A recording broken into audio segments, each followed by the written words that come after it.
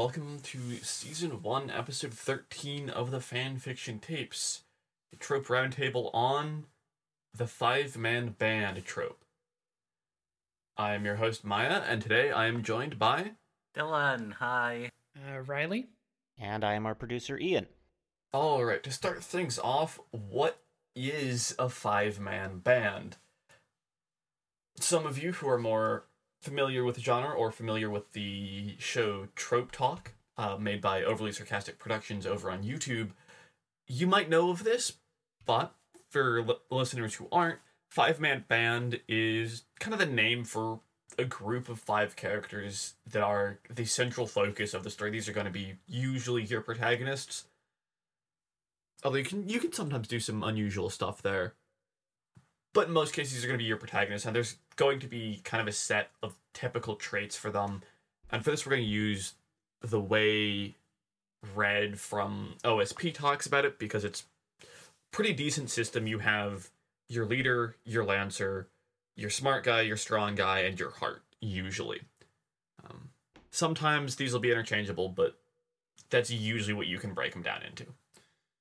For a history of the five-man band, this is an old trope. Probably one of the oldest that I think we'll be talking about here on the show for a while. None of the others... well, MacGuffins are old, but this one's very old. OSP Red traces it back to as early as Journey to the West, which is interesting because even as she talks about it, Journey to the West doesn't truly embody a five-man band, as there's more four central characters to it. Depends on whether you count the horse. Yes. The examples that I saw coming up most were like Power Rangers, and they did talk about how sometimes there were six, and the different kind of stereotypes that each would fulfill. Yeah, Power Rangers is a pretty well-known usage of it. That's probably the most well-known. If we want to talk about Power Rangers... Oh, no. Dylan, get on your soapbox. Yeah, sure. So, obviously, Power Rangers is an adaptation of a Japanese tokusatsu show called Super Sentai. Super Sentai started in the late 70s with Itsumu Sentai Go Ranger. Go Ranger focused on five characters. They then moved on to Jaka. Jaka had four and introduced a fifth later. And they sort of repeated that with various, most of the time it would be a focus on 3 to 5. Sometimes adding the 5, to get to 5 later, whatever. The thing with Power Rangers is the first Sentai season it adapted, which was Jew Ranger, was the first Sentai season to incorporate the idea of a Sixth Ranger, one who would join later.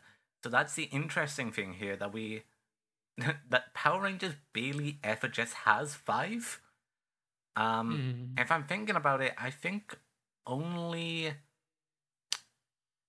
In Power Rangers, I think only Dino Thunder actually only has 5. Yes, Turbo technically, but they have other stuff.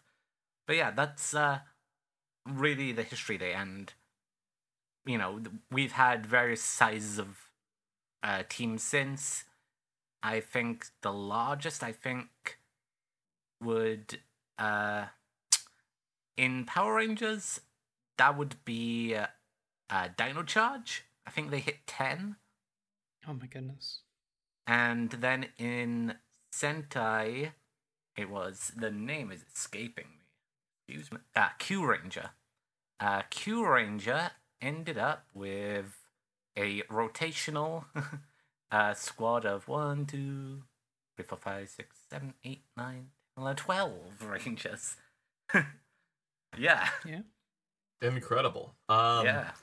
Before we go a little bit too far down the Super Sentai rabbit hole, perhaps we should actually elaborate what some of those roles I mentioned earlier actually mean. Some of them are kind of easy to guess, but some of them, in particular, the Lancer, aren't as obvious. The Lancer, starting with that one, usually acts as a narrative foil to your leader character. They are, within the group, they're kind of almost the function of a devil's advocate. They frequently disagree and conflict with the leader, but will ultimately end up supporting the leader. If you want examples of good Lancers, Zuko from Avatar, The Last Airbender, is an example of a good Lancer. Well, once he joins the group, that is. Takes him a minute. Your smart guy and your strong guy, pretty basic terms. They are characters whose main contribution to your 5-man band is either that they're smart, they come up with plans, or have intelligence that acts to significantly aid the band in other ways, or their main thing is be strong, hit stuff. Yeah. I believe, continuing with the Last Airbender analogy, Sokka and... I always forget her name. Toph. Thank you, Toph. Would be the equivalent. Oops. Go on, Rise? I've always looked at Sokka as kind of an underappreciated... Like, he's treated as a comic relief most of the time, but he does come up with some really good ideas. He's a real ideas guy, even though for a while his ideas are kind of not kooky. Good. But he does have a nice character arc for becoming kind of a leader and strategizing on one of their kind of wartime conquests. I think they were attacking the Fire Nation during an eclipse or something. And he took a point on that.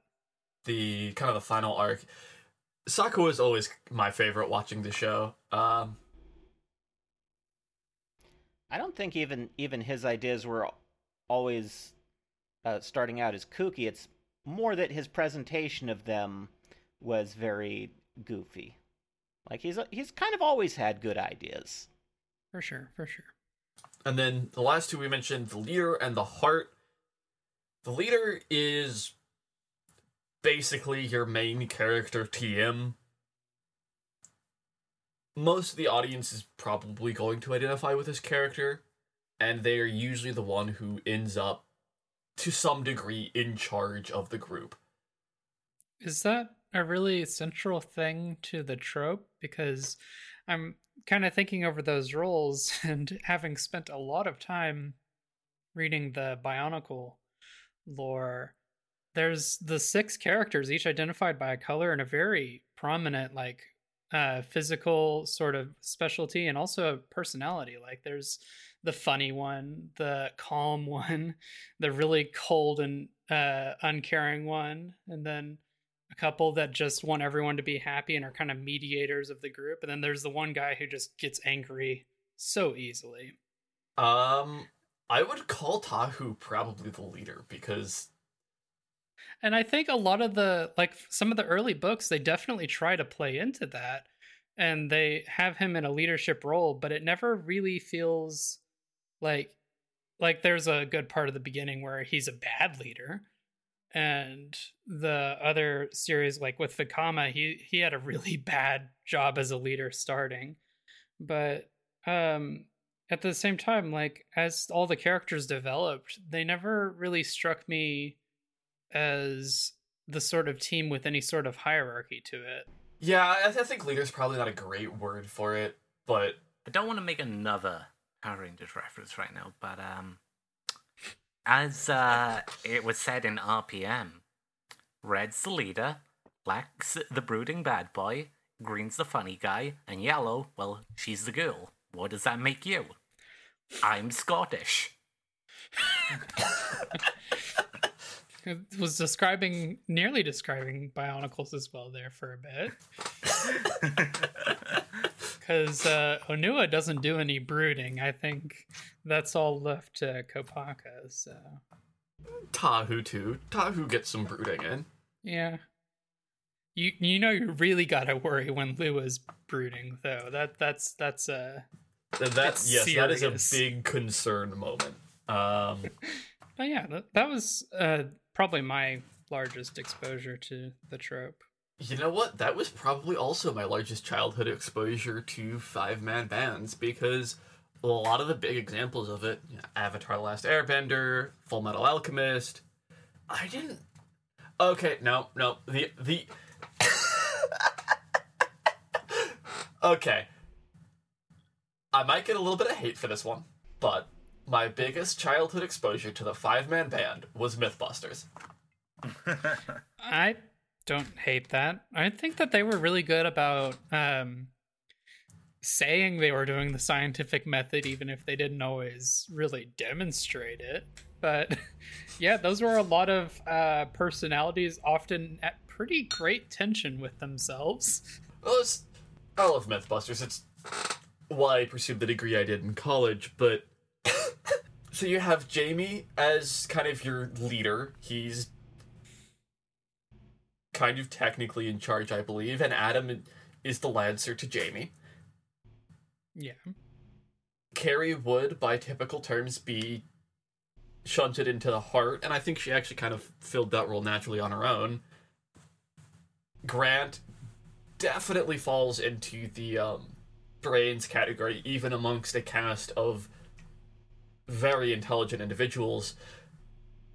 And that leaves Tori with the brawn, which, given what he got up to in several seasons, I think makes sense. Yeah.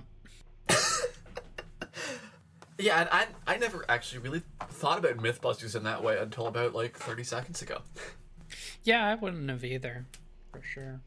Well, we've kind of moved into what I wanted to talk about with examples of the five-man band. We've kind of worked into that a little bit earlier than I'd planned. It is something that's hard to talk about without examples. Yes. Yeah. And something I want to bring up for listeners who are familiar with the genre of games, commonly shorthanded as TTRPGs, or tabletop role-playing games. You're likely most familiar with this in the form of D&D, but other games, such as Lancer, Thirsty Sword Lesbians, Pathfinder, among the many, many others, also fall into this category. This is also related to our next episode, which will be about a particular D&D game in which Ian, Dylan, and I play.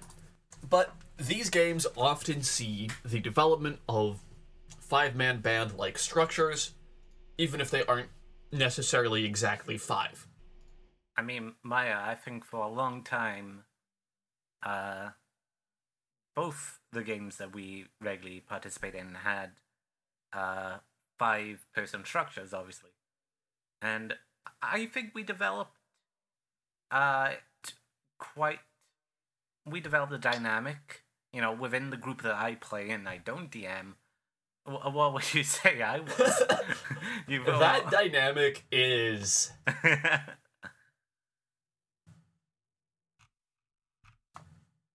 That dynamic is... You stuffed 5 wild animals into a bag. Have fun with it. Oh my.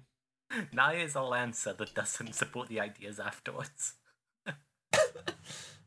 He's just like, well, I guess we're doing this. Great.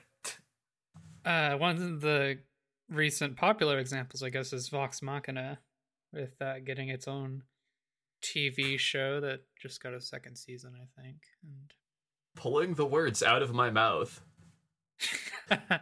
That's what I was about to say. Vox Machina, which, the second season recently aired. I love it. Excellent show.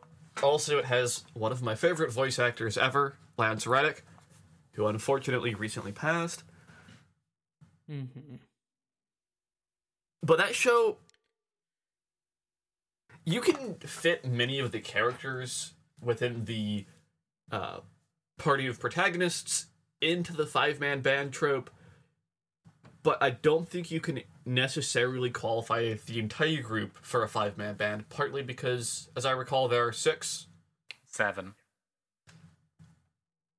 But you have Grog, who fulfills the brawn. You have Percy, who, at least in the animated show, although I'm less familiar with the podcast, definitely acts as the brains. And the anger. He is also the anger. He is an angsty boy. And then there's Vex and Vax, which I get them confused so much, but I think Vex is the guy that's always Nope. trying. Nope. That's Vax. Vax is the guy that's always trying to keep up with his sister, I guess, and he thinks he has to have all this responsibility, but I don't think he's really ready for it, usually. But he grows into it. I wouldn't know. I can't pay attention to the podcast.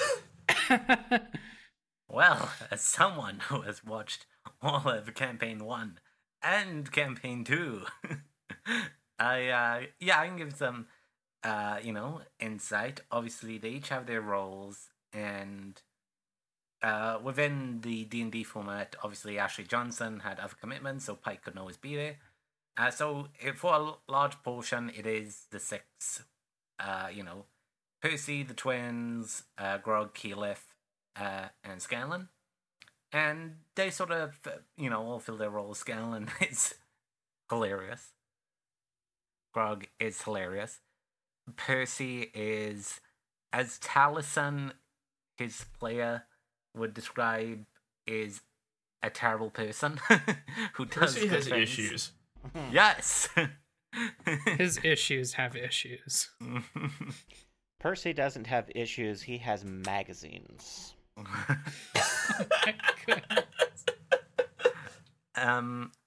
Keyleth is very much the heart of Vox Machina, Absolutely, yeah. And you have Vex, who's very cynical, I feel like, and sort of at times is like the leader, just because she controls the money. And you have Vax. Vax is very much sort of the main character, I would describe him. I know there is no main character in D&D, but he is like the driving force of a lot of big events later on. It depends on the party whether or not you have a main character. I've been in a couple of games where, intentionally or not, there has been a main character, and that's not necessarily a bad thing. It can be, but in the games I've run, not the games I've run, but the games I've been in, there's been a main character and it's been fine. Actually, I would argue Dylan's game has a main character, and I think we're all pretty fine with that. Yeah. For games I've run, I actually kind of lean into that a little bit sometimes.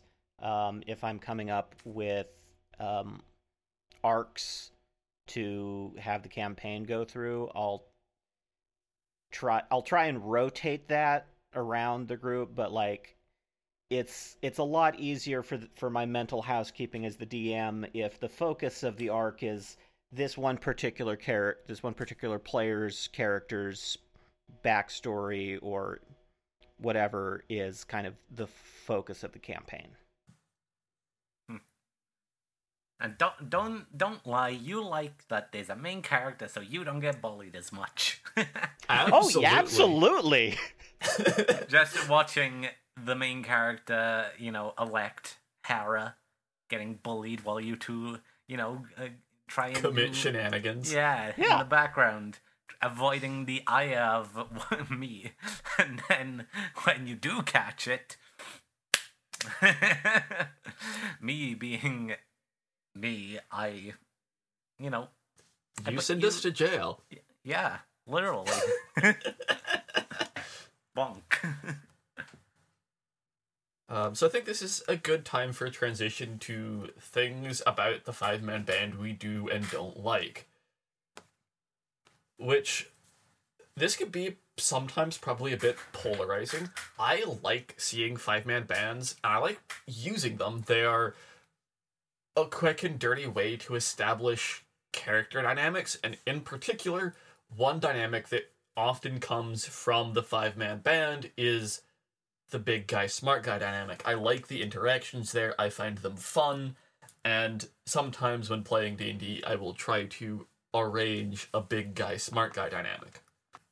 I think that five-man bands tend to kind of generate rather organically when people are designing characters. Everything needs kind of a foil to go off of. But one of the things that I've found is like, I don't like when people set out to make a five-band for the sake of it. And I feel like that tends to lead to very shallow, no depth characters. Like when someone's identity as a character is their place in the band, that becomes really I guess boring. I mean, there might be some implementations that end up really well, but it seems like the kind of thing that you don't want to set out to make it. You want to make what you want to make, and if you identify that it's turned into a five-man band, there's definitely room to play with that. But setting out just to make a group of tropes just for the sake of them fitting together in, I guess, a way that's profitable, that doesn't work so well with me. Yeah. I mean, that can happen with a lot of tropes if you're just setting out to use the trope for the sake of the trope. In the case of the five-man band in particular, I feel like the big guy and smart guy are probably the most likely to fall into that sort of flat characterization where they are just there to be smart or be strong and hit stuff. Mm-hmm. And I think, like the example of Vox Machina, they get away from that really well by having Grog actually have a lot of character depth. He has this whole thing, just like, where does your strength come from? And I thought that was a really great character arc to like take away his strength and see what he is as a character without just being able to rage and punch things. Yes, and Percy having, in addition to being smart, incredible anger issues and lots of trauma, makes him a fun character beyond being smart, right? There is more to him. He is not a one-dimensional character. He's also... The thing with Percy as well is Percy also knows he's the smartest person around, or believes he is. So that has a lot of interesting interaction when he's wrong, because he just assumes, oh, I know about this, obviously, and then it blows up in his face. That could be fun as well, yes. I'm trying to think of any implementations that I just really didn't like. I mean, I know the stuff that's maybe designed for children, like Disney has put out a lot of that sort of character creation set, and shows like High School Musical were very fun to watch, but also the characters tended to have very narrow personalities and they didn't really get that far away from it either. I mean, it was supposed to be high school. Yes. And high school never ends.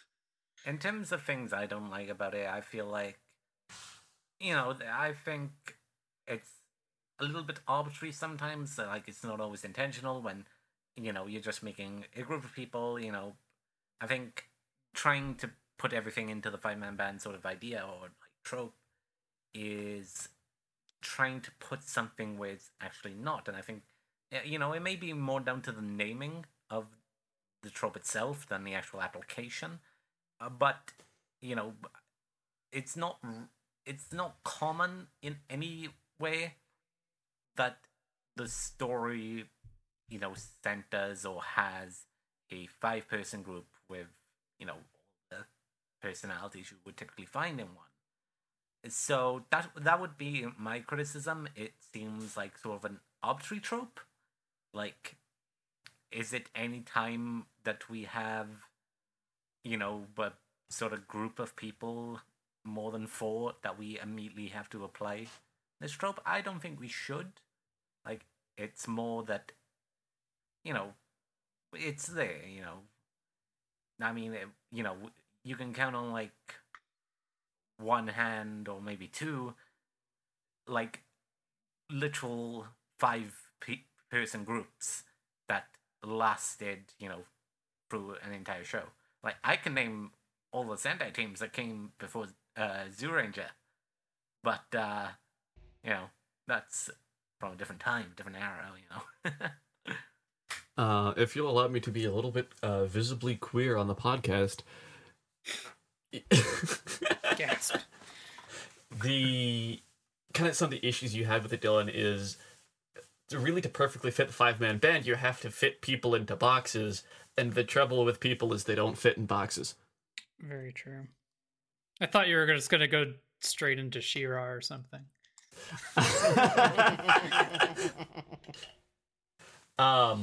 If you are fitting your characters into these boxes and you're, making the corners fit and everything, maximum volume usage, well, then you don't have a character that's a person, you have a character that is a box. And that is a quick way to be boring as hell and also lame. Yeah. And yeah, okay, I'll stop myself before I go on a tangent about people.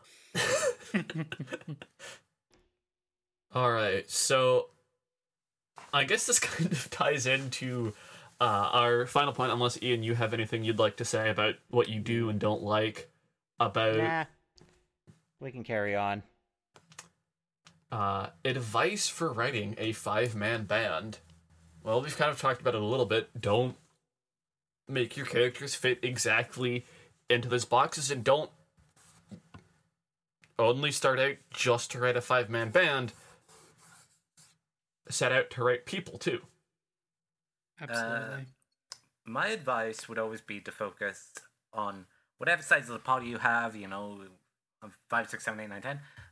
Focus on, like, the important relationships between those people, but also develop the minor relationships, I think that's something always important you've got to consider. Is that, sure, you have the siblings or the people in a relationship, but you also have to make sure that the other people also interact with each other. Not just always wedded to the idea that within your larger party, these two are a pair. These two always have to be with each other. I think it's important to separate and put them with different people every once in a while. Yeah, there are 26 possible combinations in a group of 5 people. Don't just focus on, 4. Absolutely. Yes, agreeing with what Ian and Dylan has said, I think the most important part about a 5-man band isn't the individual boxes you have here, but the interactions between the characters that make up the 5-man band. It doesn't matter, really, if you have one leader, one lancer, one smart guy, one big guy, one heart. But what matters is the interactions between the 5 individuals who comprise your group. That's the interesting part. And I guess for people who are setting out to specifically write a 5-man band, whether they want to have color-themed characters or they want to really play into comfortable, familiar tropes for people, then the focus is still just to, if you're going to describe a character with one word, make sure you find other words besides. Don't just say, oh, it's the strong guy, I'm done making the character. There's a lot to be made outside of that role if you're going to set out just to make a 5-man band. Yeah, I used to kind of talk a little bit about that. Something that I did that was a mistake was one of my D&D characters that I play, I set out to make a strong guy, or well, strong gal, but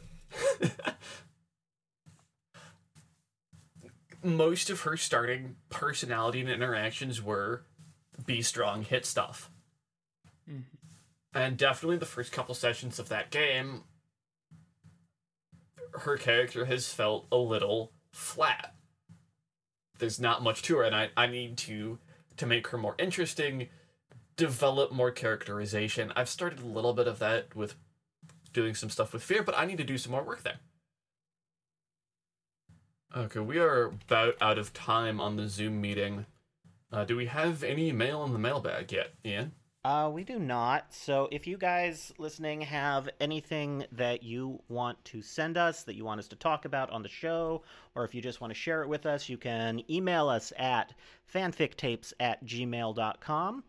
You can also leave us a comment on our YouTube video, rating and review on Apple Podcasts or Spotify. And you can also reach out to us on Twitter. Maya, what's our Twitter? It is at fanfictapes.